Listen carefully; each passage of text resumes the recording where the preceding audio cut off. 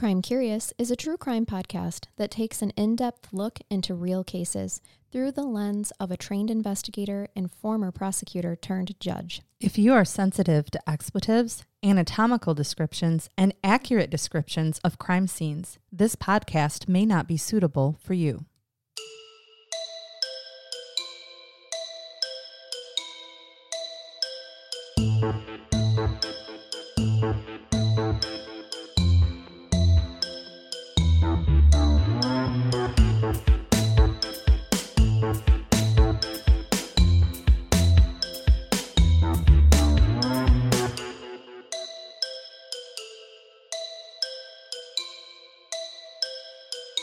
Welcome to Crime Curious. I'm Charnel. I'm Megan.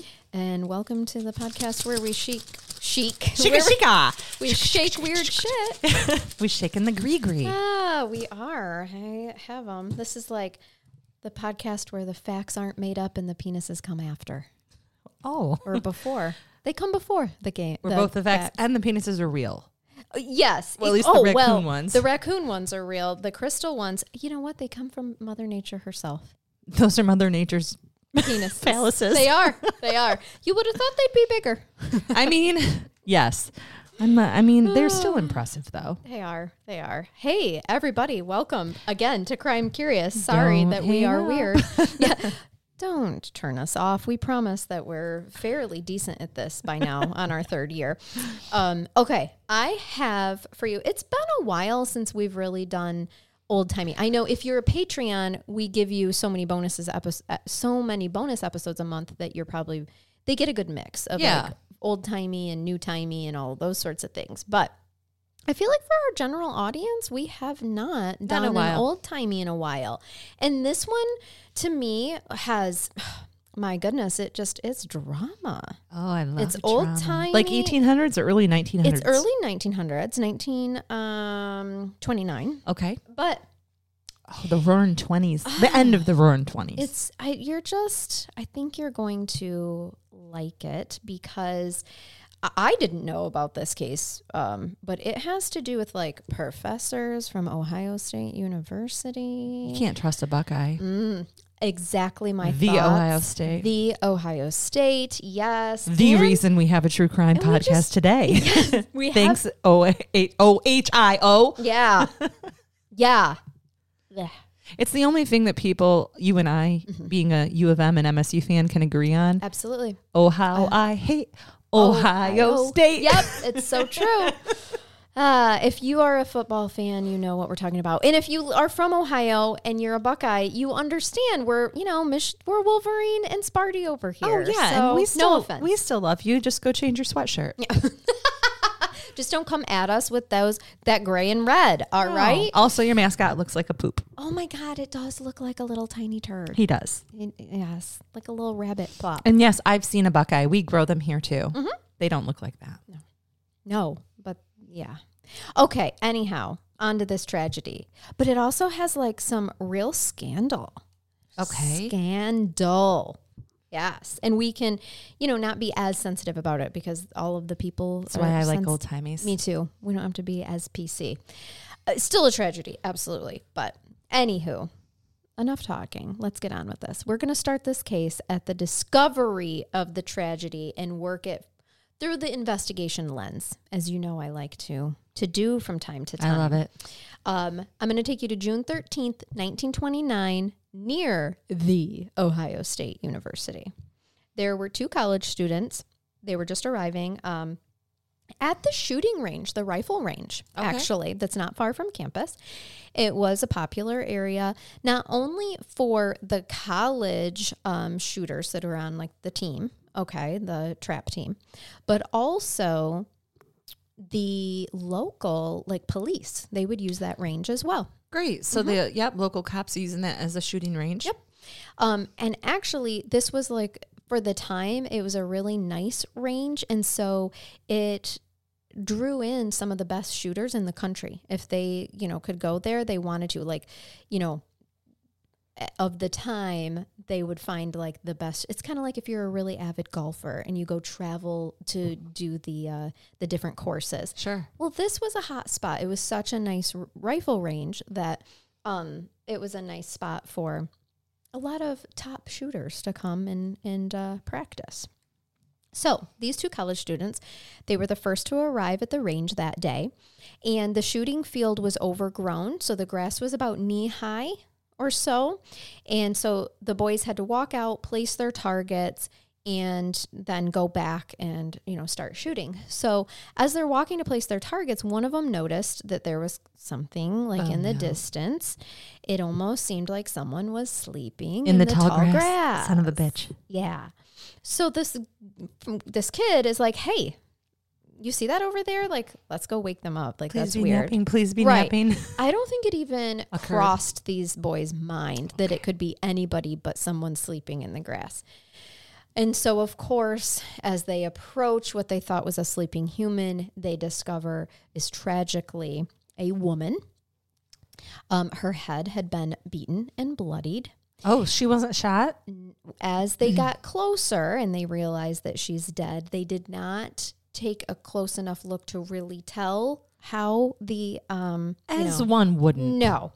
Because I would quickly, once you know that you can't do any life-saving measures, she's obviously beaten to death, I go get the police. And they did. That's exactly what they did. They got the police. Yeah. So one of the first detectives on the scene was Chief W.G. Schallenbarger. Cool name. Yes. My autocorrect did not love that name. It tried to change it to various things, but it is Schallenbarger or Schallenberger if you want to do a hard G-E-R. Okay. However. I like a soft G. Yeah, me too. Everything else hard, but give me the soft G. Right. Oh my God, I don't even know what to say anymore. So, they could, the detective can kind of see, remember, it's 1929, so word is spreading fast. By the time the detective gets there, there are other people crowded around. Yeah. And they're like, back up, all right? He could clearly see where the boys had originally walked. It's, it's in the morning, so where they had walked in the grass and then walked away, all right? But the thing is, there were no other tracks around. So the detective is thinking, with no other tracks besides the 2 tracks from the boys, how long has she really been lying here? Because the grass had already had time to kind of bring itself back up. Yes. Right? And for those of you who aren't rural people and aren't used to that, in the morning when grass is kind of damp, dewy, and wet, especially I will have tall grass. Exactly. Yep. It bends down as you walk through, but throughout the day, as it dries, it literally starts to stand back up again. It becomes erect. It becomes erect within 12 hours. Yep. Like the grass had a blue pill. Yes, within 12 hours. Nature's Viagra. Dried it right out. It's a long time to wait for an erection. Sometime between now and 12 hours. I've waited for one for longer.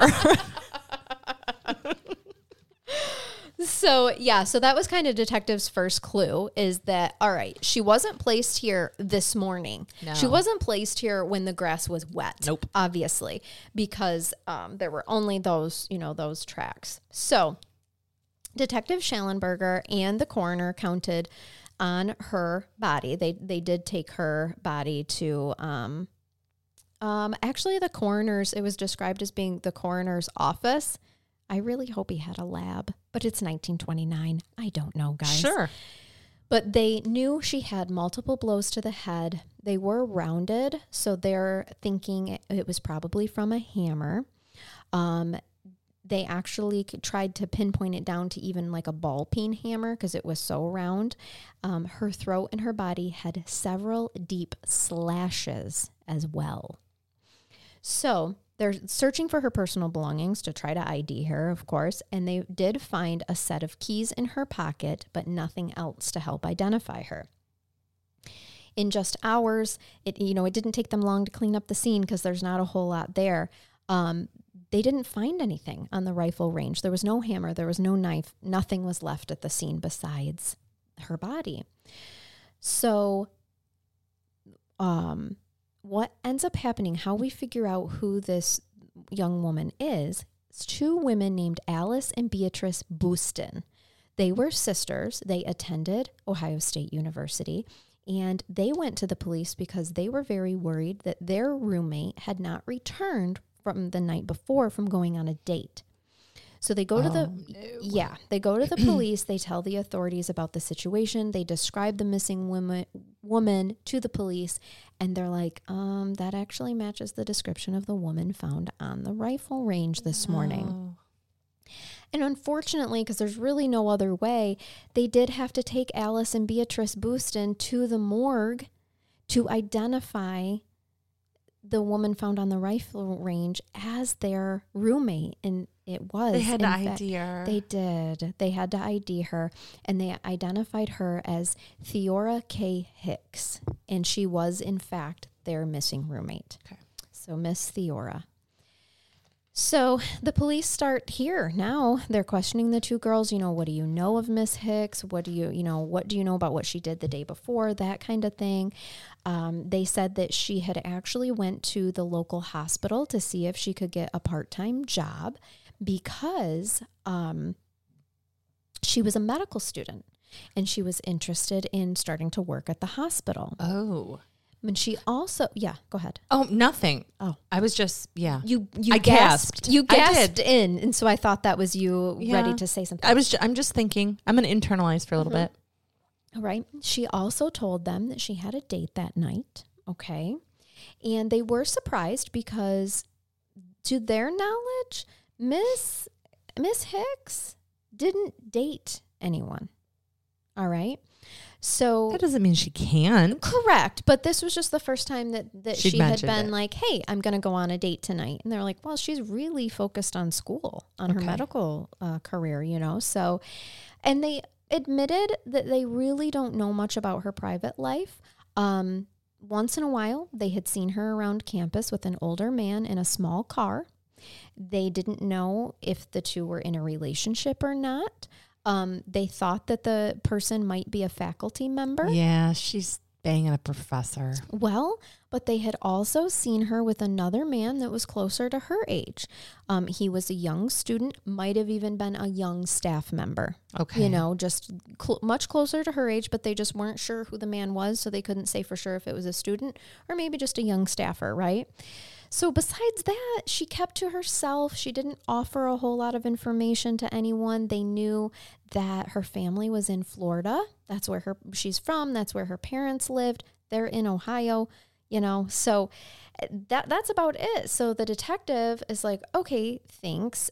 We'll start here. They contact Ohio State University, who gives them the contact information for her parents, and they work on alerting her parents, and her parents do start driving from Florida to Ohio. It's 1929.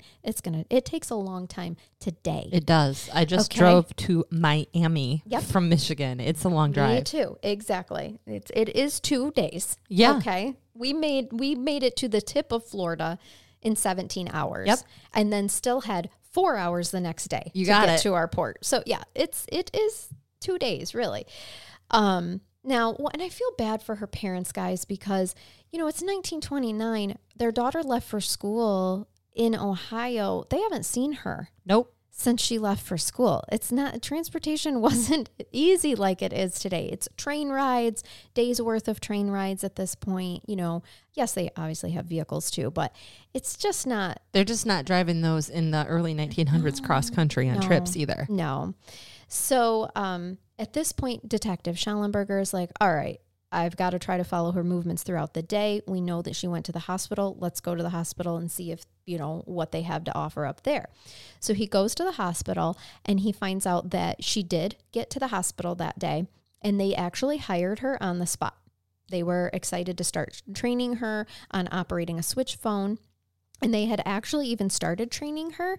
And then later in the day, she said that she had to go because she had to go on a date, but she did not provide any names to anyone. So what is kind of striking to the detective at this point in time is that no one seems to know the name of the person that she has now told several people she's meeting up with this night, right? Well, she's kind of being secretive about it. Like she's letting everybody know she has a date, but she's not offering that either, which is, I think, maybe for a young lady atypical. I agree. Like if you told your roommates, I'm not going on a date tonight, you just leave it like that. I don't think that would be me. And I was a serious studier. Like I didn't have something to hide. Unless you had something to hide. Exactly. Like you didn't want them to know who the person was, but you're going to cover it a little bit with, I'm going out. I'm just going. Yeah, you won't see me because I'm going out on a date. Yep. Now, the news of her murder obviously spreads around campus. And going to be scary. Yes, exactly. This is hot news. So immediately the police start receiving a lot of tips.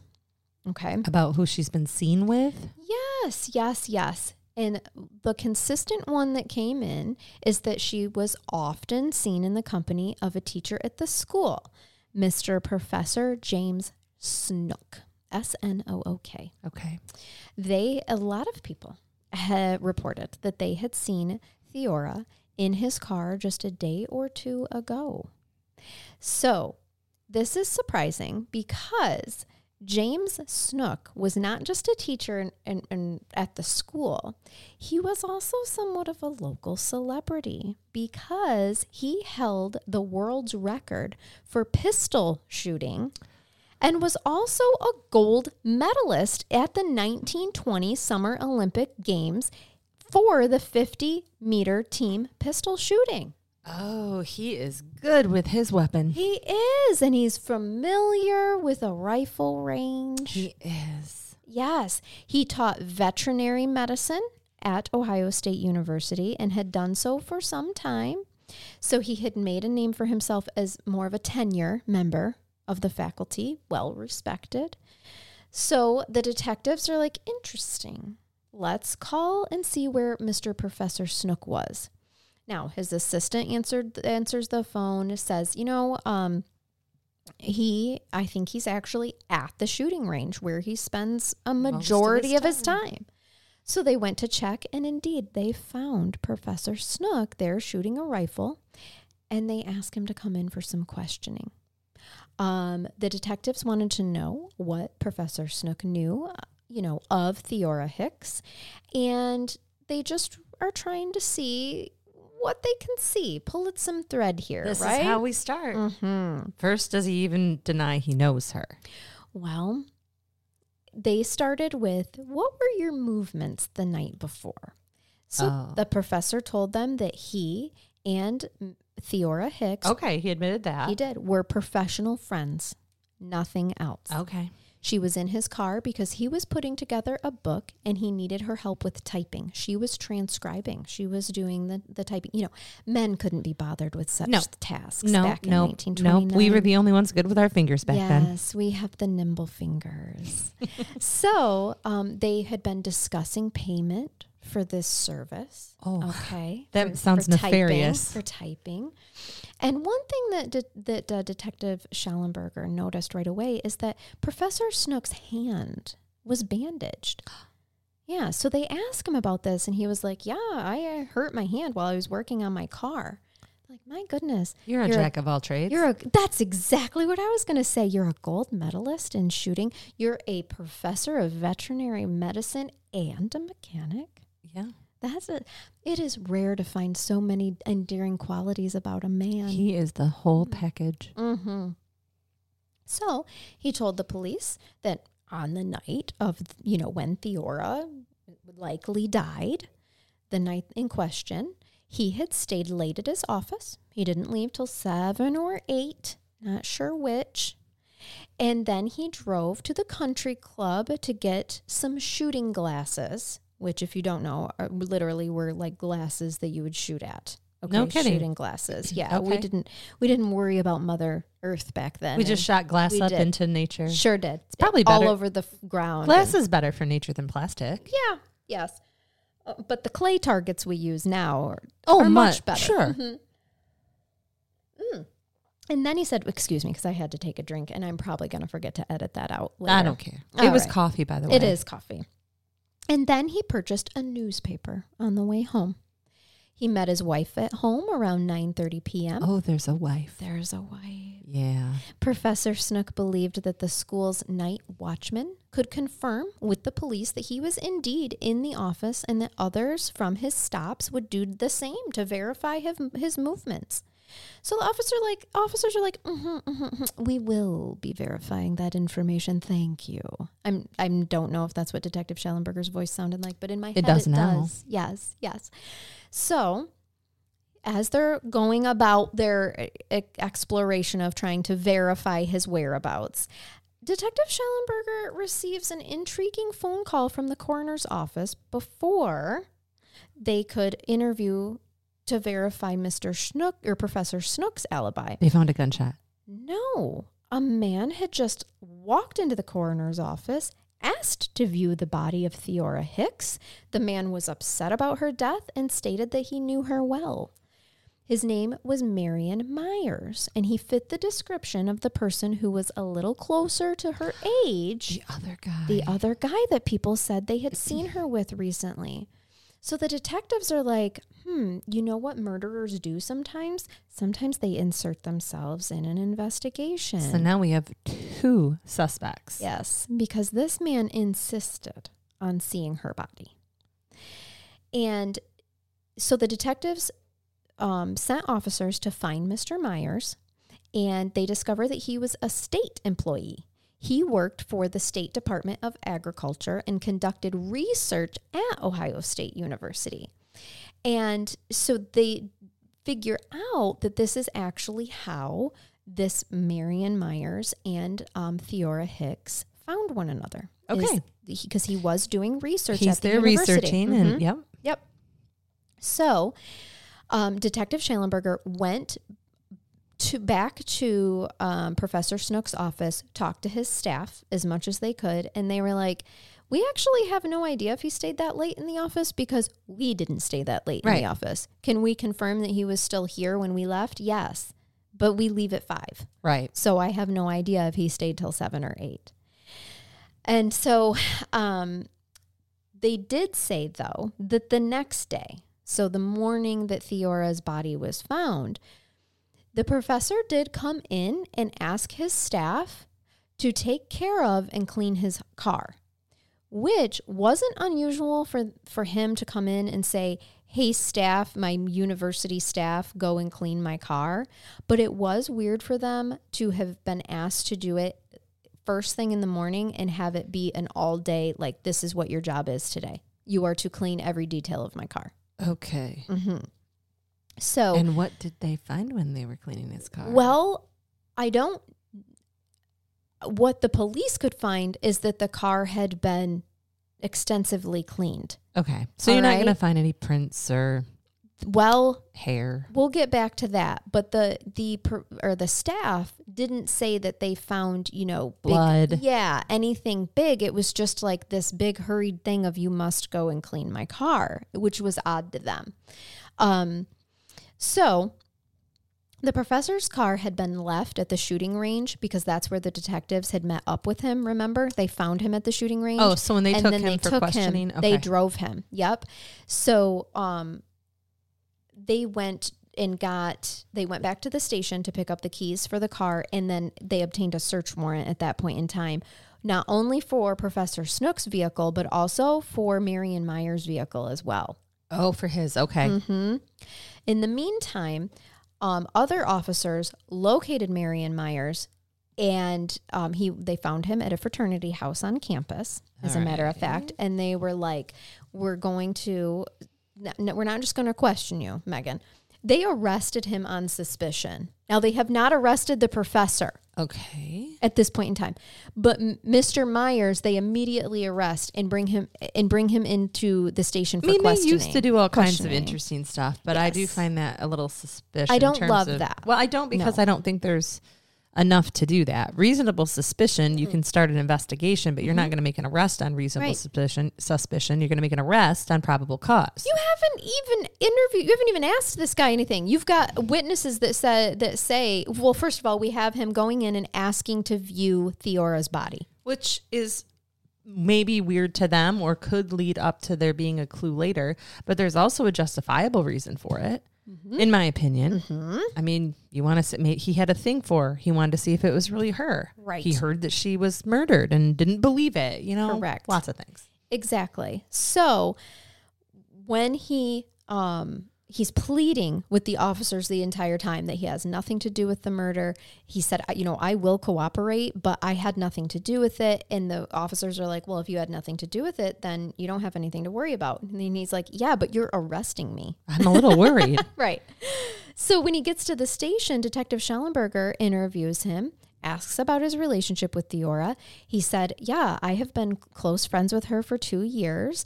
But then since then, our relationship has cooled. So in other words, we used to bang, but now we no longer bang. Yeah. That's what I read into that. She got eyes for someone else. He said, I was in Columbus Thursday night, and I had returned to the Bono area, when a fraternity brother called me earlier today and told me about Theora's death. Okay. And he thought, because it was his fraternity brother that called him, he thought that he was being pranked. Yeah. So he phoned. I can see that. Yes. He phoned the police to see if it was true. And they told him that he just needed to come return. Right. Okay. We're not going to tell you anything. Right. Which is normal. Yep. Open, active investigation. Yep. So now we have a search warrant for both of the cars. And they started with Dr. Schnook's car. When they arrived at the shooting range, they were disappointed because the vehicle absolutely had been cleaned very well. It was evident that the exterior and interior of the car had been detailed. So, but still on their search, they looked for areas that, they were kind of hoping that a general office person wouldn't think to clean. And they did find something interesting. So they looked under the flooring, in the creases, things like that. They opened the passenger door, and one of the detectives noticed what looked to be a drop of blood on the door jamb. So he collected the sample, and it would be taken to the police chemist to see what it was. So in 1929, we don't have DNA, but what we do have is we can come up with the blood type. And so if the blood type in the door jamb matched that of Theora, then in the eyes of the law, that's a match, okay, for the time.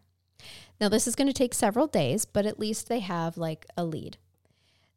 Now, I will tell you that Marion Meyer's car had not been recently cleaned. It was clearly used. It looked just like any other of our cars probably right now, where you can Mine's tell. pretty bad. Yeah, where you can tell that all the someone's DNA is lived there. in it. Yeah. Right. Yep. It had nothing had been tried to be cleaned up. All right. Even more interesting. So, and nothing was found in Marion Meyer's vehicle. But as they go back to Dr. Schnook's vehicle, they find in the trunk a ball-peen hammer. Uh-oh. Mm-hmm. It's going to match the head wounds. They also found stained gloves, which were obviously taken to the police chemist as well to see if it was the same blood match type. As good Theora. as they could have done back in the 20s. Correct. At this point in time, Detective Schellenberger now gets a warrant to search Professor Schnook's home. Mm-hmm. Now, this is pretty fast and good investigation. It is. It's moving along expeditiously. It really is. Beautiful word. That turned me on a little bit. Expeditiously. I have a thesaurus. So they actually decided to, at this point in time, hold Dr. Schnook's on suspicion as well. Good idea. But as is normal, if they don't charge one of them within 48 hours, they have to let them go. They must. Okay. So that is why they're moving so quickly to try to get this warrant at this time for Professor Schnook's home. And they work on, after they get that, the scope of the search would be for articles of clothing or articles that appeared to have blood on them. And when they arrive, Mrs. Schnook was actually home, and she let the detectives in with no protest because she hoped that the lack of evidence would be able to set her husband free. He can come home from his holding cell because she knows I'm his alibi, right? Are you though? She's like, I know he got home at 9:30 p.m. There was nothing amiss. There is nothing to find in my house. At 7 or 8. Even if he did leave at 7 or 8 and not earlier than that, honey, love, There's still an hour and a half. Honey, love. Yeah. Hour and a half here, too. Well, and in the home, they discover a piece of dry cleaning that was just picked up from the cleaners. And it was one of the jackets of the professors. All right. It had a stained sleeve that most certainly could have been blood. The slip showed that it was dropped off the day after the murder. Okay. It's not looking good for you, Professor. No. And then it started to look like there wasn't going to be anything else found until they looked into the home's furnace, like log wood furnace. Yeah. Okay. Inside the furnace, much to Mrs. Snook's dismay, was a shirt with stains on it and a woman's vanity case. Mrs. Snook had no idea how those items got into her furnace. Yeah, your husband wasn't going to have those cleaned. He needed to burn those. Yes. And it turns out he's not good. He might be a mechanic. He might be a hell of a shooter, a gold medalist, and a professor of veterinary medicine, but he is no caveman because he can't burn shit. That's awesome. So now they're like, I'm too smart to be able to light a fire. I can't fire? No. What's I mean, that? I actually identify with that. I'm terrible at lighting a campfire. If you don't give me lighter fluid, it's probably not going to light. We're freezing. Right. We're going to freeze to death. Oh, so I found this interesting, though. Even after all of this, they're like, we still haven't ruled Marion Myers out. Really? Well, that's what I thought. I was like, but are you sure that you haven't? Is he a co-conspirator? No. Okay. No. Hey, weirder things have happened. So, well, true. I mean, was there a love triangle here? This is Crime Curious. I mean, I've taken you on a lot of roller You have coasters. taken me on some rides. For sure. No, he's not a co-conspirator. But at this point in time, what's pissing me off is that they are handling Professor Snooks gingerly, and they're handling Marion like he's a criminal. Yeah. And it's pissing me off. They threw him like a rock in a bag, man. Yeah. They have no evidence. None. Other than he showed up at the funeral home. Right. That's he it. just wanted to verify that his friend really was dead. And that's it. That's all they have on him. And he's being held. But it's 1929, and they're thinking, Professor Snooks has got so much going for him. He has a small child. He has a wife. He has a wonderful job at the university. A gold medal. Those are all the reasons why you commit a murder. Yeah, right. Why people think that you can't possibly be. What reason does the young frat boy have to do any of this? For sure. Other than a crime of passion, jealousy. I'll throw that out. So this whole time, as they're mistreating Marion Myers, he's like, listen, I did not know about her death until my friend called me. Will you interview my friend? So they're like, okay, fine. That's probably a good idea. Well, the friend tells them the same story. And they're able to verify that he actually called Marion Myers long distance to tell him about the death because he knew that he would want to know right away, which cost money.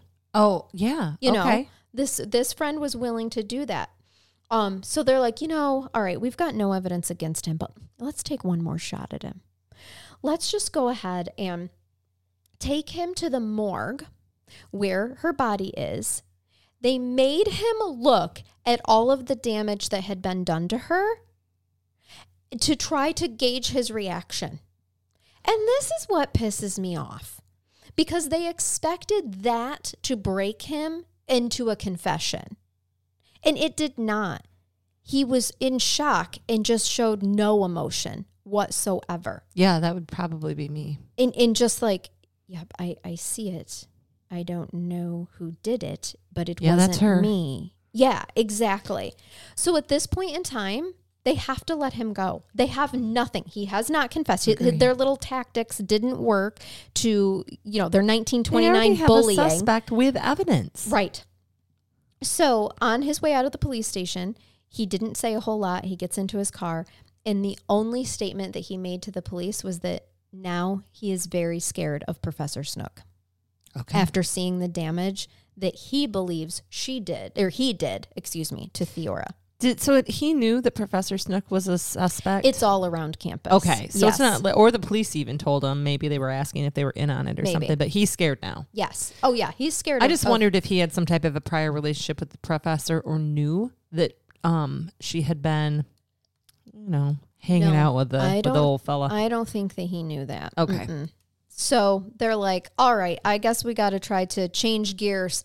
And it's probably time for us to start coming down a little bit harder on old Snook here. Well, what with all of the evidence in his furnace and his house and his car. And only the murder weapon. That's fine. That's but let's keep looking at the guy who just wanted to verify and that potential his friend DNA was dead.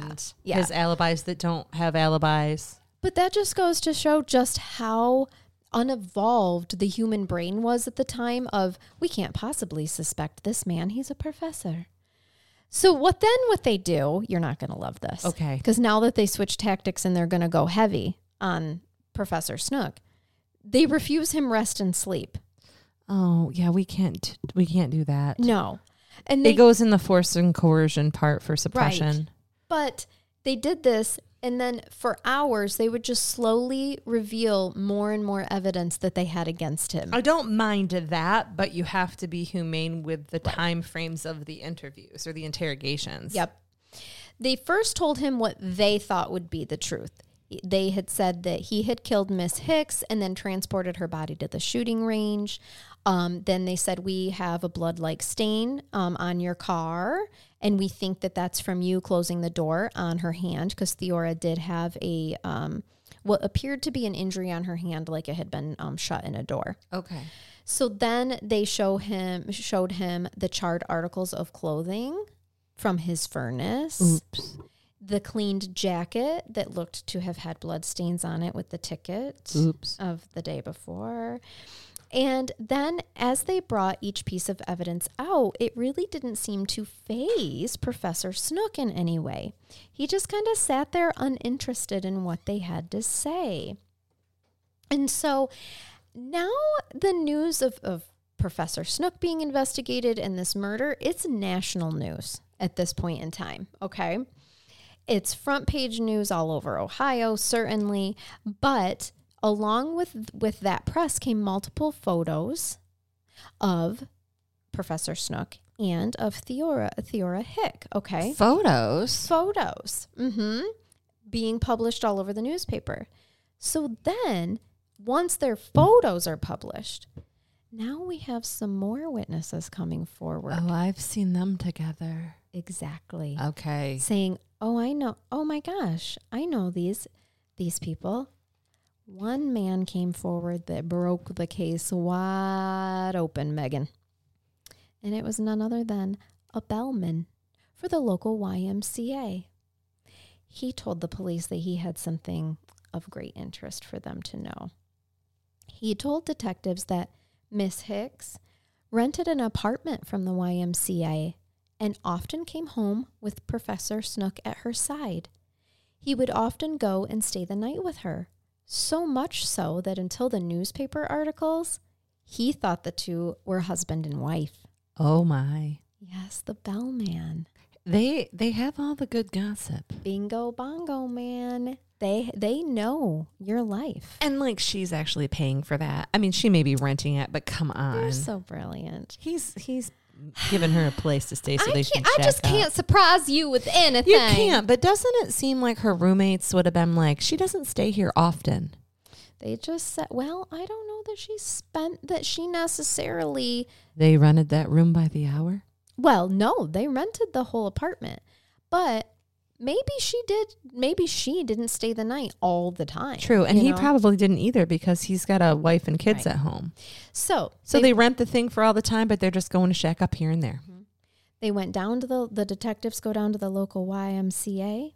They took the keys. Remember, Miss Hicks had a set of keys on her. Yes. So they took them off from her and they wanted to see if it fit the lock. When they arrived at the door where she was reported by this bellman to live, those keys didn't work. No shit. Mm-mm. So they contact the manager of the YMCA and see, is this true? Like, Why don't they sit? Is what the bellman said true? And the manager says, yeah, Miss Hicks did indeed live at the YMCA, and that it was Professor Snook who paid for the apartment every month. I knew it. Yeah. The morning the body was found, before the news hit that Miss Hicks had died, the professor came into the YMCA, gave her keys to the apartment, gave Miss Hicks keys to the apartment manager, and told her that he was no longer going to rent it, and that was that. He gave them 2 sets of keys that were returned to the manager. His and hers. Exactly. And left. So now let's go back to this holding cell. Okay. Let's go back to the detectives releasing little bits of information that they had against him to Professor Snook and how he's totally unfazed. Well, when they get to the part about the apartment and what they know of that, he's like, oh, fuck, I am screwed. 100%. He lowers his head in shame. He gets quiet. Then at this point in time, he's asked, did you have a relationship with Miss Hicks? And he didn't say that he did, but he just agreed with a nod of his head. Then he was asked about the keys. And the manager of the YMCA told the detectives that he was given 2 keys to the room and that he had been returned 2 keys. They asked how he had both sets of keys if the other was supposed to be with Miss Hicks. And this is when Professor Snook finally speaks up and says, you know how. So then he was asked to clarify, and the police officers said, or the detective said, you took it from her body? And he said, yes. Okay. So now we have an admission of guilt, whereabouts. But we don't have why. Oh, and it's... And I have so many guesses. Can I ask? Sure. Okay. Was she pregnant? No. Okay. Not that has come out, no. I wondered if she was like wanting to make the relationship public or starting to threaten him with it, or if he thought he was going to be found out and just finally wanted to get rid of the problem. Okay. This is where I want y'all to strap in, because this is the part of the roller coaster where we go down and your heart drops into your asshole and you're not sure if you're going to live. You know, on a roller coaster. Oh, I'm aware. I do not like them. Me and too. They do Hate not them. like and me. that's why, because I don't like my organs dropping into my butt. I'm more worried about the ones that are coming up. Mine come out. I feel them in my chest first. And yeah, yours are going. Charnel always is straight for the ass. I'm going to shit myself. Right. We know no, that. mine's coming up. Coming up. Oh, yes. I'm like, my nipples are tingling, Charnel. What's going to happen now? I'm holding myself. My spidey nipples are tingling. That's right. Oh, yeah. All right. So they're like, they brought in a stenographer to record the confession. A woman. Of course. Of course. Exactly. And of course they ask, they start off like, what's your name? James Howard Schnook. What's your age? 49. Where do you live? All of that stuff, right? The doghouse. And this is what he said. I met Theora Hicks about 3 years ago. The friendship continued in a very intimate way ever since. In other words, I hooked up with Theora Hicks. Let's say it in today's terms. We banging. We started banging 3 years ago. Mm-hmm. She was a good companion. She'll do things my wife wouldn't. She's young. Uh-huh. Everything stands up where it's supposed to be. Correct. I have been living with my wife during this 3-year period. I'm a piece of shit who's been cheating on my wife for 3 years. The translation here is so awesome. Mm-hmm. I regarded my wife very highly and I respected her very much as a wife. She cleaned my house. She had my children. She took care of the kids. Yes. And I gave her the respect of my paycheck, and that's about it. But, this is still a quote from him, but she lacked some of the companionship afforded by Mrs. Hicks. In other words, she wouldn't let me do anal. Miss Hicks would. I was just going to say she had a pretty mouth, but that too. You went right for the ass again. Yeah, that's me. I I can't see, and I went north. Up. You go south. That's right. So, but literally this is his quote. Oh God. I have been living with my wife during this 3-year period and regarded my wife very highly and respected her very much as a wife. But she lacked some of the companionship afforded by Miss Hicks. during the 3 years that I knew Miss Hicks. If that does not say she's younger, she's hotter, and she'll do things my wife wouldn't, nothing does. Like, this is the most professional way to say that. Truly. And here's the thing, without sounding like an asshole, all of the things that he's said are like almost normal things that start to occur, or people have affair. Why kill her?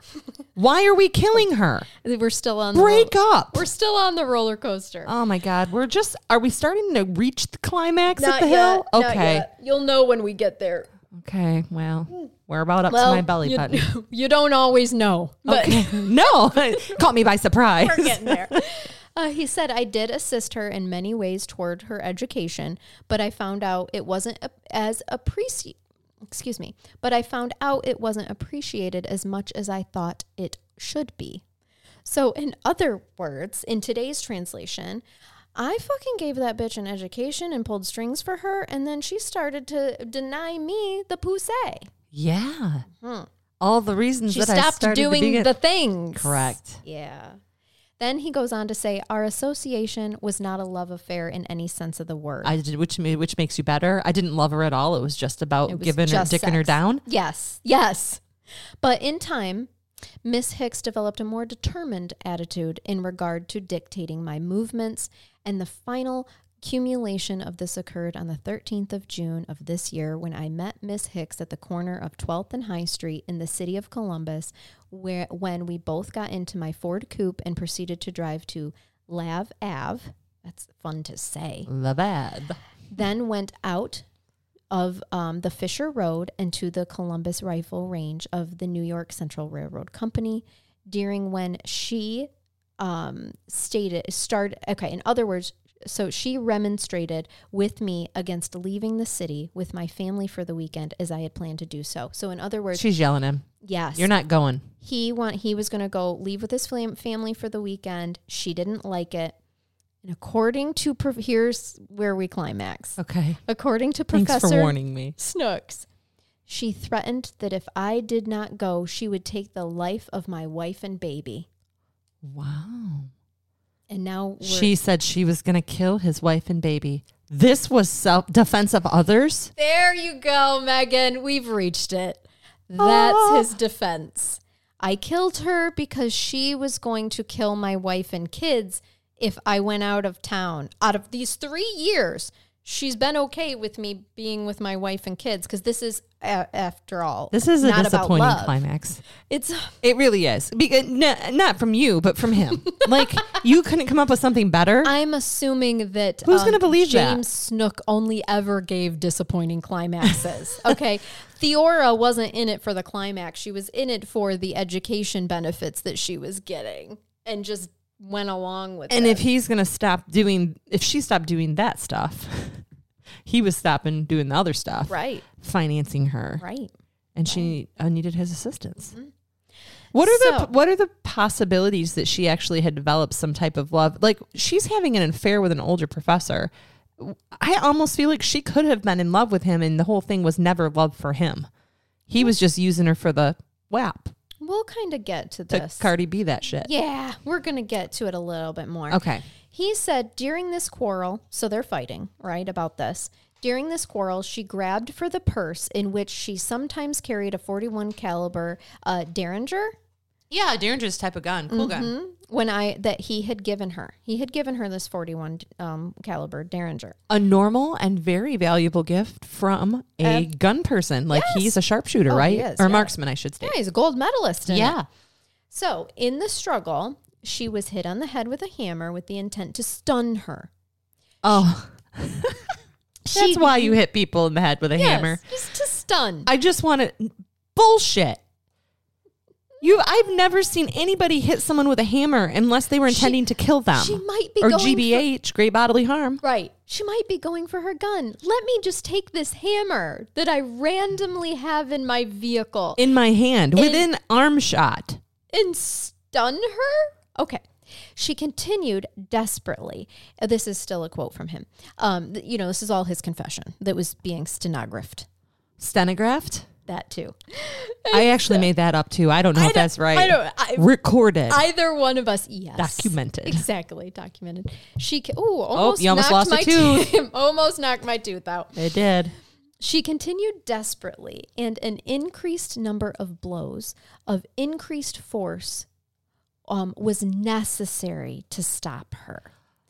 Realizing then that her skull was fractured, and to relieve her suffering, I severed her jugular vein with my pocket knife. You fuck. This is the stupidest thing I've ever heard. Do you hear this? She kept going for her gun. No, she didn't. And I realized that I had caused her a skull fracture. So to put her out of her misery, I was humane and severed her jugular. But he's saying he's repeatedly hitting her to stop her from going for this gun. There's no way if she even was going for a gun, which is a lie, by the way, she would have stopped, if not after the first blow, the second. She would have been knocked out. Thank you. He says, I then proceeded to pick up the things that had been scattered during the struggle. What, like her brains? And left. Right. Pieces of skull? Fair enough. And left. He said, the instrument when I used to quiet her was a hammer lying in the back of the seat.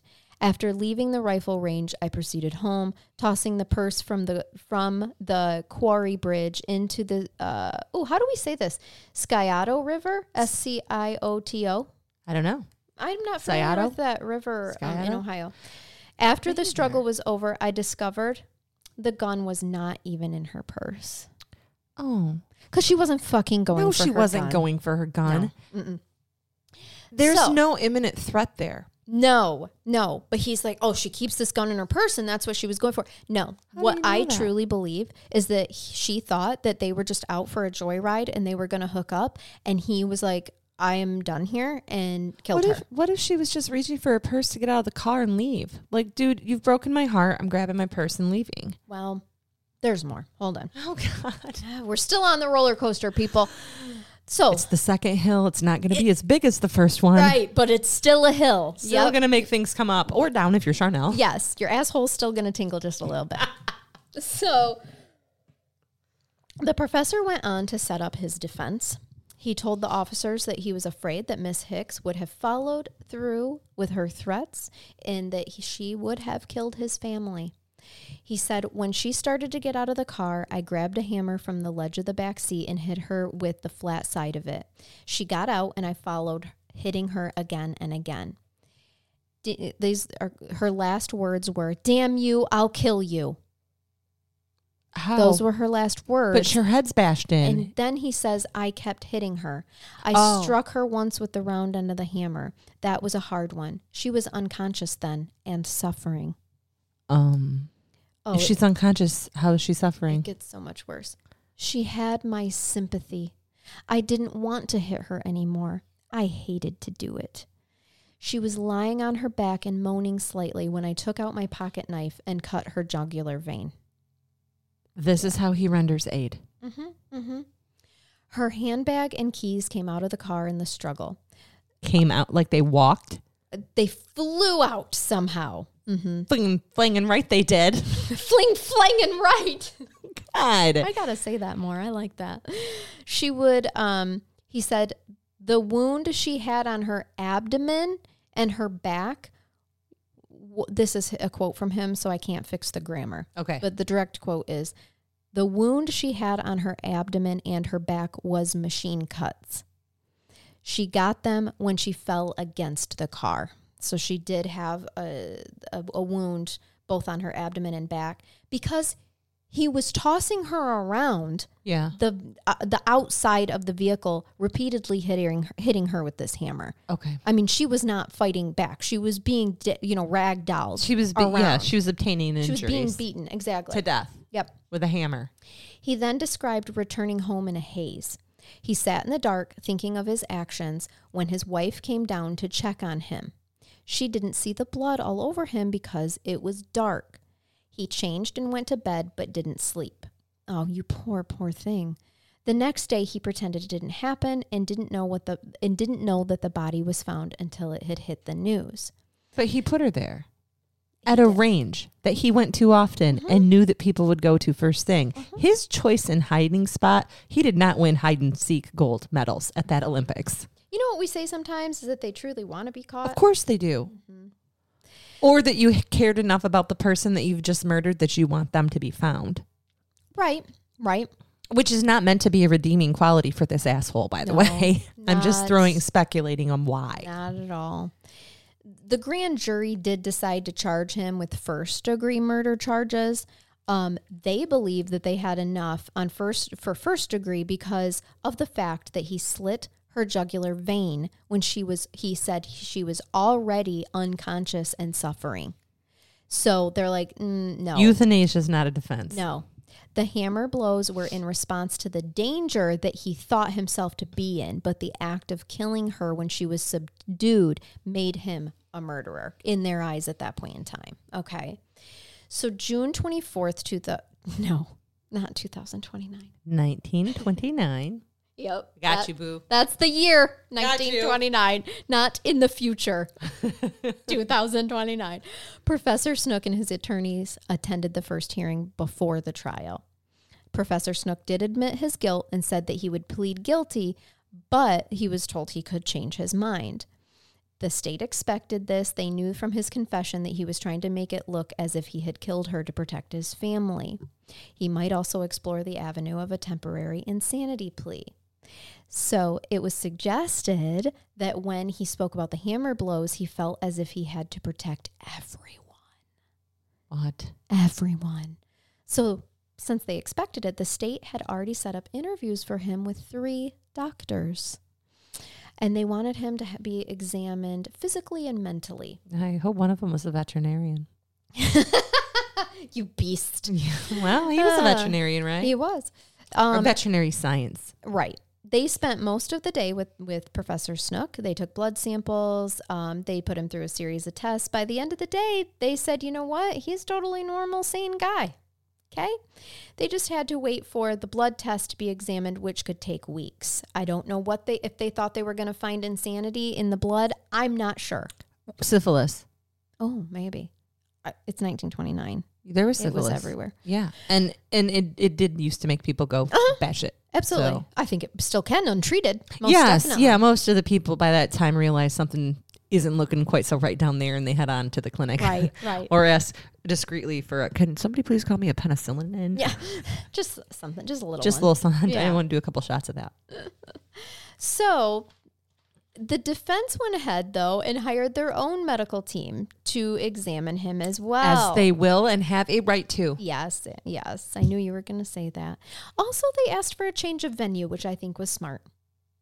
Yeah, but I don't know that I'd granted it as the judge. They did. They went ahead and did it, but it did push things back. Because that judge is like, no more. Thanks, I don't want to do this. Yeah, for sure. You really, okay, in all fairness, you can't change venue on every case. But for being 1929 and small town and everybody knowing everything, it probably is fair to say that he wouldn't have received a fair trial there. I'm so sorry because did I just say all of that for nothing? Well, no, you taught people something. But in this particular case, the change of venue, the judge believed was done purposely to try to delay the trial, and he didn't want that being delayed anymore. So he denied the change of venue, but he did allow the other doctors and for their blood sample to be taken. So that would take a few weeks. But he didn't want it delayed even more by doing the change of venue. And thank you, which is why I originally said I wouldn't. I love that he did that because that still happens today. Mm-hmm. Defense attorneys on a case will take any tactic possible. And this is not a dig on them. They're doing their jobs. Right, of course. And you want to delay things a little bit longer. So you ask for the change of venue, knowing you're not going to get it. But the judge did right by delaying it for purposes of the defense experts, because you cannot deny that. Right, that would have been grounds, I believe, for if not a mistrial, at least some type of an appeal for sure. Definitely, if they weren't allowed to do that. To present their own expert witnesses? Yeah, absolutely. Of course. And so the judge, who wanted no more delays, called both sides to his chambers to discuss what was going to happen, because he figured out that Professor Snook might possibly change his plea to not guilty for reasons of insanity. Okay. Because at this point in time, he has pled guilty for self-defense. Okay. So he calls everybody into his chambers and he's like, I do not want any more delays in this. And we can work over the weekend if possible, but we're not going to delay this any further. And so both sides agreed. Okay, we will work the weekends if we have to. We will get this expedited and have the doctors, those 3 doctors for the defense, come in over the weekend, work with Professor Snook and get things going. And they did, but it didn't work out so well for them because by Monday morning, even the defense's doctors found Professor Snook sane. Okay. So he cannot plead not guilty by reason of insanity. Okay. Mm-hmm. So now he is changing his plea to not guilty, acting in self-defense. Okay. Which was what he was trying to do to begin with. And they did still have this, they had this underlying state of that he had emotional insanity. He was overcome with his emotions, which led to Miss Hicks' death. All right. Which means you can be criminally culpable. So now that plea is called guilty but mentally ill. Oh, okay. So there's not guilty by reason of insanity and guilty but mentally ill. Got ya. Yeah, I wondered about that. It doesn't happen very often. I bet not. I did wonder what that was all about, if that was even a thing anymore in today's age. And, I don't see. There's a way for it, but it's not often. Yeah, and it just changes the sentence Okay. in terms of treatment and where you might get sent. But those are the ones where often you'll be sent to a mental health facility, but then turned over to the Department of Corrections. Okay, you're not like sense. released afterwards. That makes sense. Whereas when you're too insane to stand trial, you go to the mental hospital and they can either restore you to competency so that you can stand trial, or they write us a nice note that says, this guy's so crazy, he ain't ever getting better. I got ya. And then they can often be let out, but they're usually in some type of facility or treatment assisted living forever. or, yeah. Yes, those type of things. Someone. It's how it's supposed to go. Yeah. I'm sure some of you out there have horror stories otherwise. For sure. So the trial began on August 3rd, 1929, and the state called the state doctor who performed the autopsy on Miss Hicks. He stated that he believed that this was premeditated murder, something that, of course, the defense jumps on right away of, I'm sorry, how is the doctor that did the autopsy determining this is premeditated murder? But they're like, tell us how you can prove that from doing an autopsy. And the doctor pointed out that the professor had cut her throat to end her suffering of the damage that he had already caused her. He had a knife on him. He had a hammer on him. Those were the 2 instruments that were absolutely used. So I like it. It's a good argument. Yeah. It's just usually the prosecution's making that argument, not the person testifying. But hey, I dig it. I think this was premeditated. Absolutely. Premeditation does not have to require a long period of planning in advance. Mm-mm. So he was going with premeditation occurred within minutes because there was this assault that occurred. Yep. And the premeditation happened there. Yes. With the GBH. When you decided to hit her the second time or the third time with the hammer. When he decided to cut her throat. And then cut her throat. When he clearly had stated that she was unconscious at that point and suffering. She was no longer a threat to him. No longer a threat. Exactly. He had effectively defended himself. With his autopsy, could corroborate, that she absolutely would have been defenseless, no threat at that point in time, based on the injuries on her head. She was laying there making noises. Yeah, right. And again, he put her out of her misery. That's, So I agree. Definite premeditation there. They also called the owner of the dry cleaners, where he took his suit and talked about how, yep, it definitely looked like it had blood on it. Yep, we tried to get it out and couldn't because it's a blood stain. Yeah. They basically just turned brown or pinkish. Remember, I worked at a dry cleaner. There were even some witnesses that came forward, including one that had been that had actually seen Miss Hicks with someone in the parking lot of the rifle range. They appeared to have been fighting at the time in the parking lot of the rifle range. He said that he didn't stop because he had his daughters with him and did not want to get his young daughters exposed to that. He didn't think about it again until the news of Miss Hicks' death was published, and he waited to report what he had seen because he didn't want to get involved. We see that a lot. I hate that, but yes, I know. Now, this was an important testimony because, according to the confession of Mr. Snooks there, Miss Hicks didn't get out of the car for long without being hit over and over with the hammer. Because remember, he stated that she was going for her purse, and he thought that she was a danger, and so he grabbed that hammer to stun her. And according to this witness, no, they were outside of that car arguing. She hadn't been hit yet. No. So there's definitely more about the story and his confession than what he was willing to tell the police.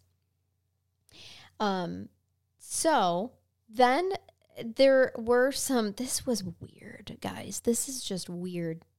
1929, man. The prosecution also came forward they said that they actually thought that it was possible that Professor Snook had actually drugged Theora, and then killed her. So this theory was formed because the autopsy doctor found beef in her stomach that had not digested at all. She'd had no time to digest it. So it's possible that the beef had been poisoned. They thought it was maybe laced with drugs. And so the doctor... Had they just gone to dinner? This is a weird test. We don't know. We don't know that. Okay. Possibly because it was dinner time. Are you going to say something gross? Yeah. Okay. I'm going to tell you something gross, and it has to do with animals. It's not as bad as the rabbit test from the David Brown case. Thank you. But it's gross. Okay. So, and no one dies, but it's still gross. So the doctor, to test this theory that this piece of beef was laced with drugs, the doctor gave the undigested beef to a dog. Okay. The dog acted weird and wobbly after eating it, as if he was drugged with some kind of sedative. He did survive. The dog didn't die. But guys, I'm thinking I would act really weird, like I was drugged, if I had been given an undigested piece of meat from a dead person's stomach. But a dog wouldn't. You don't think so? Maybe not. Dogs eat the ass out of deer in my yard, man. They can. I don't like that they tested it on dogs, but it's 1929 too. Right. They're definitely doing worse to dogs here's right the now. thing. Is that interesting? Yes. Would that be scientifically acceptable today? No. It wouldn't pass a Daubert test if you're a Daubert state. No evidentiary. No. But in the doctor's mind, accurate. that means the meat was drugged. Okay. But I do see what you're saying. They do eat, I mean, dogs do eat meat from dead carcasses. Yeah. Absolutely.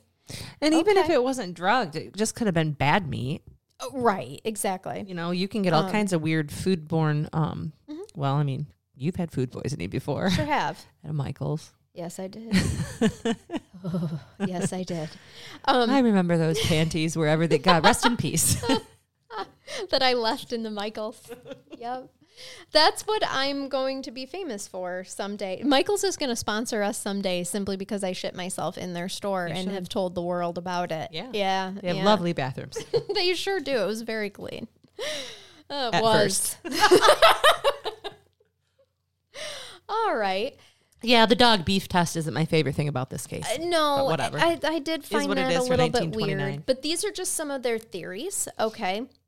Now, the defense did challenge this because, I'm sorry. They didn't challenge the dog thing. Oh. What they challenged was that the prosecution also brought in the newspaper writer who had been present. He took down the confession. And the defense did point out that confession was under duress. It was. Because they openly said that they deprived him of food and sleep. Yes, of nourishment and sleep. But the judge did decide to allow it just to allow the confession and allow the testimony from the writer who stenographed the confession. I want to call it stenographed. Yeah, that too. Whatever it is. I don't know if either one of the words we're saying are real. Oh, no. I just, in my head. These are crime curious words. We make up We our live own. in our own. This is its own world. You know that, right? Like, do you all know as listeners, you're in the crime curious world where it is weird. There are penises and off-color jokes and it's just, and made up words and mispronounced towns. And don't at me about it because I don't live everywhere. She doesn't, and I just don't care. That's the difference between her and me. Right? Like, come on. So anyway, The reason that the judge allowed it is because he wanted the jury to have a full scope of the confession, just because it was such a big part of the defense that they were going for, that it was self-defense. When you make a decision to suppress evidence, one of the things that you're supposed to look at is whether the danger of the probative value of the information outweighs the prejudice. Okay. And in this case, it sounds like that's exactly what he did, was found that it was more probative than prejudicial. Yep. Or if it was that prejudicial, it was still of such probative value for the jury to hear that it needed to come in. Yep. And it did. Now, I found this adorable. The defense wanted character witnesses. Sure. Okay. Who is going to speak about Professor Snopes' character? I see it all the time. The two people that they had, well, wouldn't you know it? It's Professor Snopes' own mother. No, don't use your mom. And your wife. His mother-in-law. Wow. Which the mother-in-law, it's 1929, and so it's not unusual for men to skirt around on their husbands, or on their wives, excuse me. Yeah, I suppose. And so the mother-in-law is probably just like, her husband probably skirted around on her. He was a good husband and father. Right. He provided for my daughter. Money, right? A nice home, nice clothes, jewelry, all of the material things. So he's a good husband. And he was killing that nasty harlot to protect her daughter and grandchild. That's right. So, of course, I will testify it to what a fantastic man he is. I feel like they could have chosen better. I don't know why the mother-in-law had a Wisconsin type drawl to her, but she did. Don't you know? It's Ohio.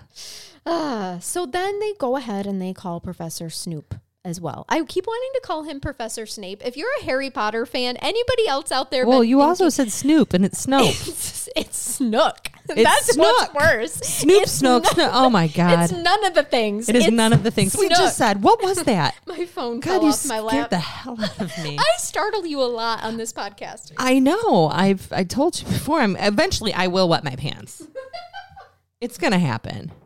You're attached to a cord. Okay. Sorry, everybody. I just got to see some Crime Curious gymnastics. All professionalism is out the window. I needed my water terribly. The coffee made my throat dry. So, Professor James Snook, not Snope. And if I've been saying Snope this whole time too, sorry, guys. You started with Snook. I just think we might have changed to Snope at some point in time in here. Yeah, we might have. It's Snook. It is. We don't care. He's a fucking bad man. We don't care what his name was. All right. So he testifies about how he met Ms. Hicks. His wife, by the way, is in the courtroom hearing all this. He's talking about how they met. He tells the jury they fell for one another. However, he was upfront with the police about how it was nothing but carnal pleasure. It was not love for him. We were banging. Right. That's it. Jurors don't like that, though. Exactly. So in a juror's, to the jury, he was saying they fell for one. They just couldn't help it. Emotions, they ran high and sparks flew. Think about your jury, too. I bet you've got 12 men. Maybe. I'm not sure. I did not see that. I'm speculating. I know at one point in time they did have a woman, but it had to delay the trial a little bit longer because she got super ill. Okay. So they did have at least one woman. Did they test the meat on her? No, don't spit your water out. Good God. I have got it. Hold on. Okay. She almost spit all over the computer. Spitters or quitters, Charnel. And I am no quitter, Megan. So he did testify, though, that they had an understanding about their relationship. Their relationship was for their mutual companionship only and nothing more. Nothing else would ever come of it. And then he went on to tell about the night that she, quote unquote, died. I'm sorry, sir. You mean the night that you brutally murdered her? No, I can't even say it. The night he put her out of her misery.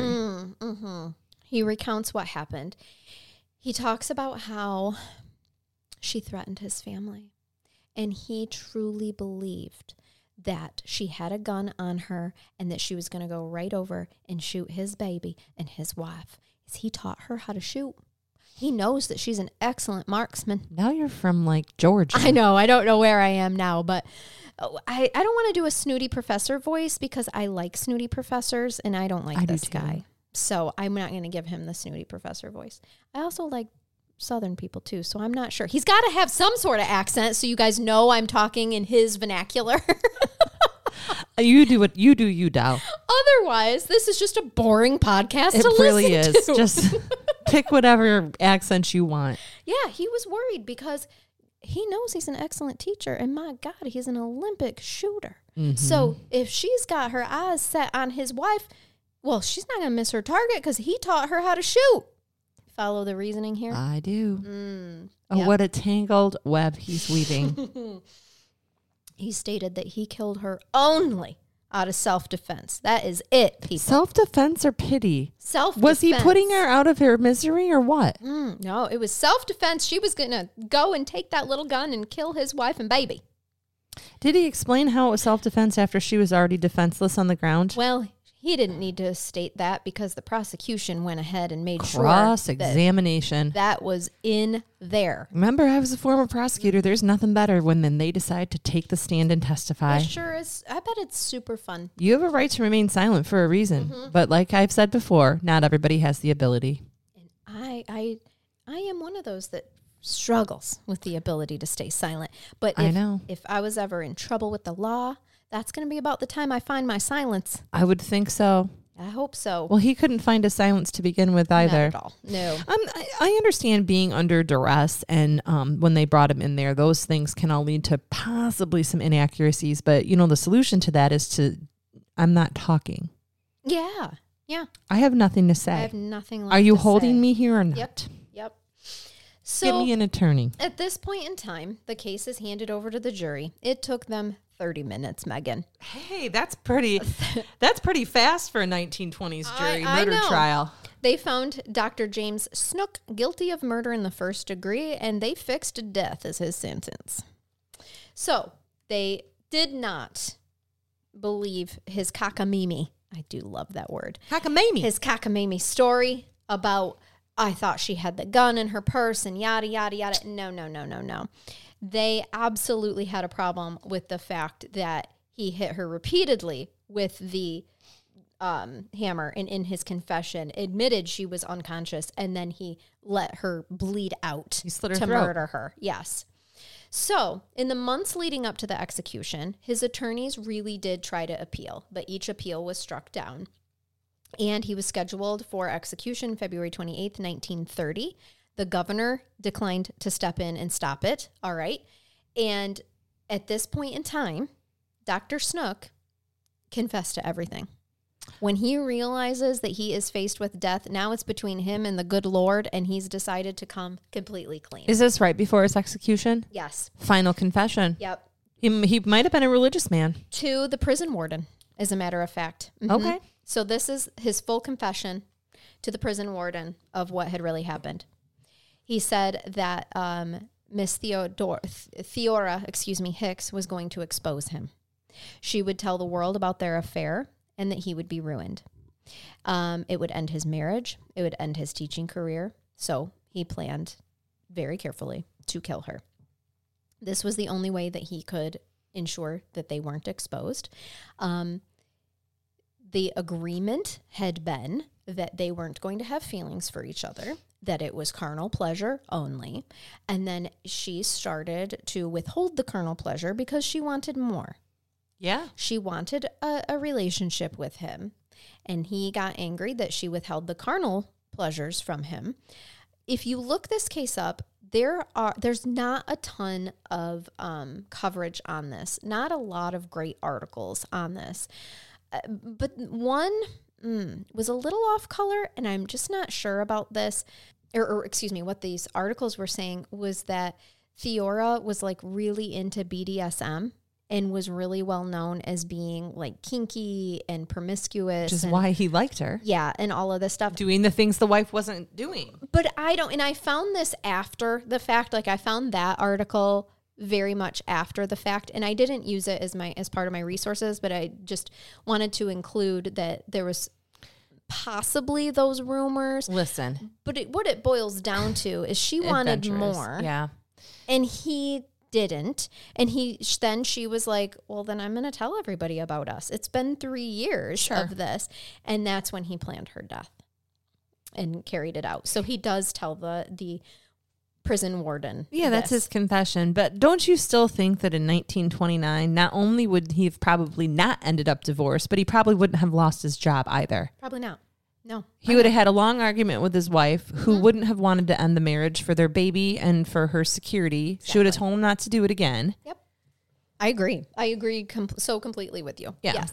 And Theora... Needless murder is all I'm saying. It is. Oh, absolutely. And this is what I found interesting. He told the warden that he honestly believed that the police would not track, like, that he wouldn't be caught. He honestly believed that, and he was shocked that they found him so quickly.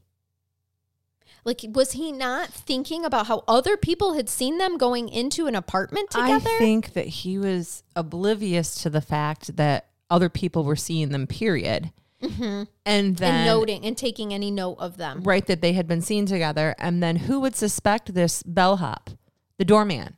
Right. Right? Right. Well, and he would never have come forward to begin with. And truly someone like Professor Snook, even leave it to someone of this mentality to not give a human like the bellman a second thought. Right. You know what I mean?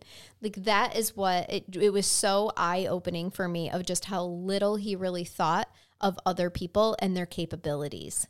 Of like recognizing something off. And he clearly had no faith in the police's ability to track evidence. In fact, I can't believe you found me so fast. I will say the name on the apartment was his two middle names that he used as a first and last name. Okay. So he didn't use James Snook. He had two middle names. Can't remember what both. One of them was Dean. That was what he claimed was his last name. So he didn't actually put the apartment fully in his name, just in his two middle names. All right. Mm-hmm. He was using a fake name. Yes. Like checking in under Bugs Bunny if you're a rock star. Yes. Yep. So March 1st, 1930, Dr. Snook stepped into the death chamber without any assistance. He took a seat in the electric chair. The preacher prayed for him, and then he was put to death. All right. Yep, for the murder. He was buried in his family's plot. They did not use his last name on the tombstone. Instead, they used the middle name and his last name so that no one would damage the stone. Well, they should have used his two middle names, like at the hotel room. Yeah, no just kidding. As a final. Yep. I'm flipping off. Yes, that was a flip off. I wanted you to hear that. Can you do that again? Yeah, that was beautiful. That's what it sounds like when you flip somebody off on radio. Wow. Now we know. I know. We should record that as a soundbite. I think we should. I'm going to cut it out and just use it as a snippet. Mm-hmm. All right. Oh, so there's the story of Theora Hicks and her tragic, like you said, senseless murder. You could have broke up. Such scandal. 1929 scandal, guys. At the Ohio State University. Which I took pleasure in reporting Me too, on. a little bit. Should we find crimes at other Big Ten schools too? Probably. Will we? Probably not. Well, there at least the other 8 of them, maybe. Right. I think there's actually more in the Big Well, Ten. I mean, we had our other old timey case from Chicago with the two guys, and that dude went to U of M. Yep. Yeah, we've been fair. We have. Yeah, we made fun of Big Brother first, and then Ohio, and probably MSU will be next. Eventually. Lord knows there's been plenty of crime. Dude, we had so much tragedy with MSU in the last year that the only thing we said about them was prayers. Yeah, exactly. Like legit. Sometimes it's all about your timing. So true. Are you ready for a brain bath? Yes. Yeah, I am. Did you like this case? I did. Was like, I like old timey cases. So, and this it wasn't even like super old timey, but it was good. It was twisty. Yeah. Okay. I'm going to take you to Canada. Eh? Yes. They're having some problems with fires right now. They are. And, our thoughts with everybody that is dealing with that. Absolutely. Do you ever watch Ozark? No. You seen it? I love Jason Bateman, and he's an actor in Ozark. And I do know of it. Just if okay, so one of the things that he's famous for saying in one of the seasons is "the fuck you are." Okay, so there's this meme where it's him with "the fuck you are." I've seen that. And then at the top of it, sorry Canada. Lately, the meme has said like, "We're gonna get these fires put out right away, Canada." And Jason Bateman goes, "The fuck you are." Yeah, like exactly. there, yeah. It's so out of control right now. It is. I saw a picture. Prayers to any of our listeners, by the way, Yes. who've been up there.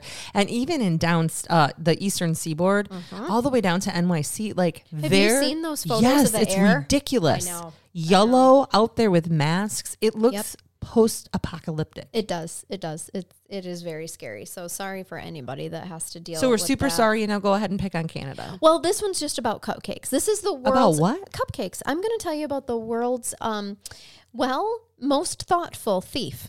Really. It says... Of course, the most thoughtful thief in the world is from Canada. Interesting that you say that, because the first quote of the article is, Canadians are known worldwide for sometimes being too nice. Sweetest people.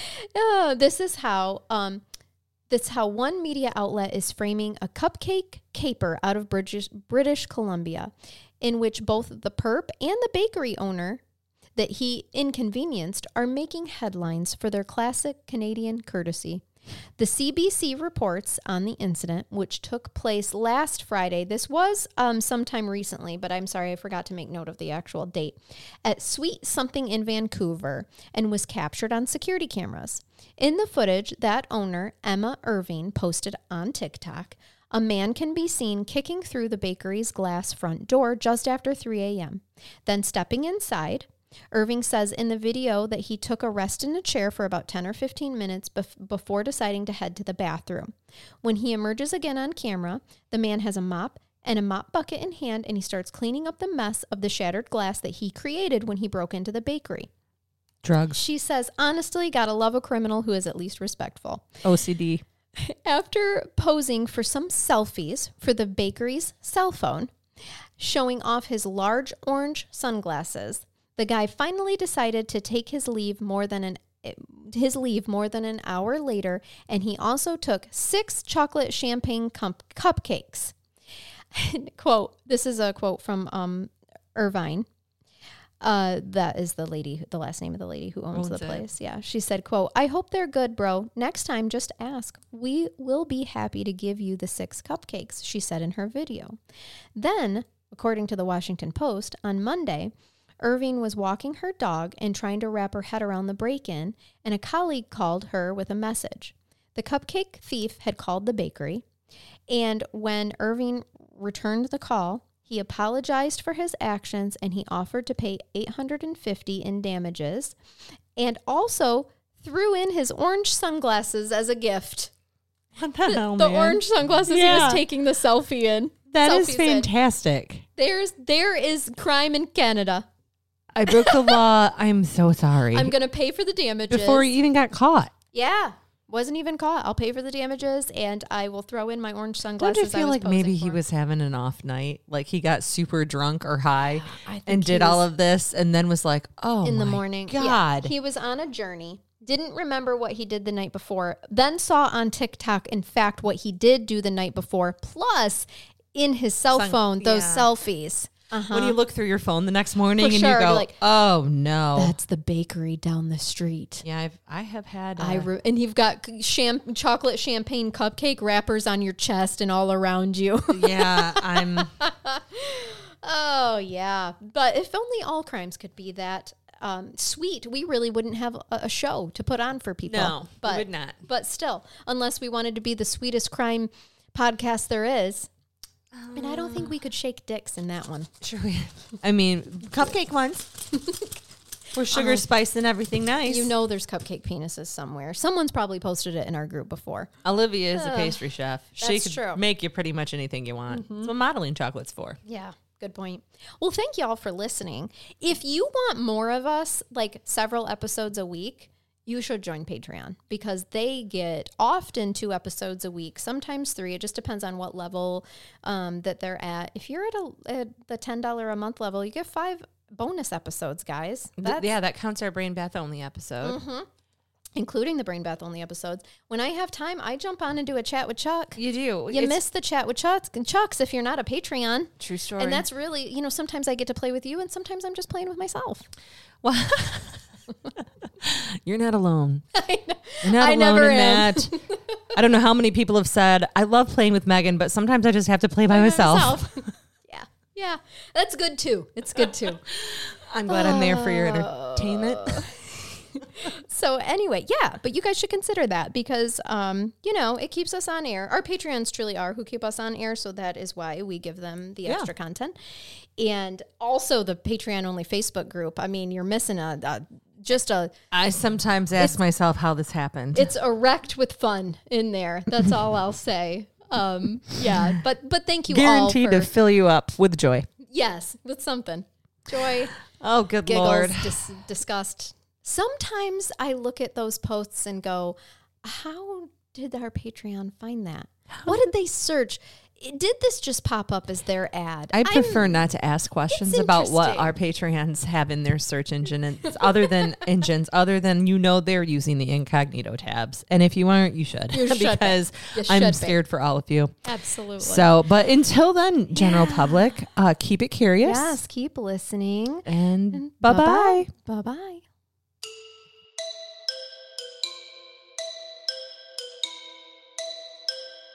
Bye-bye.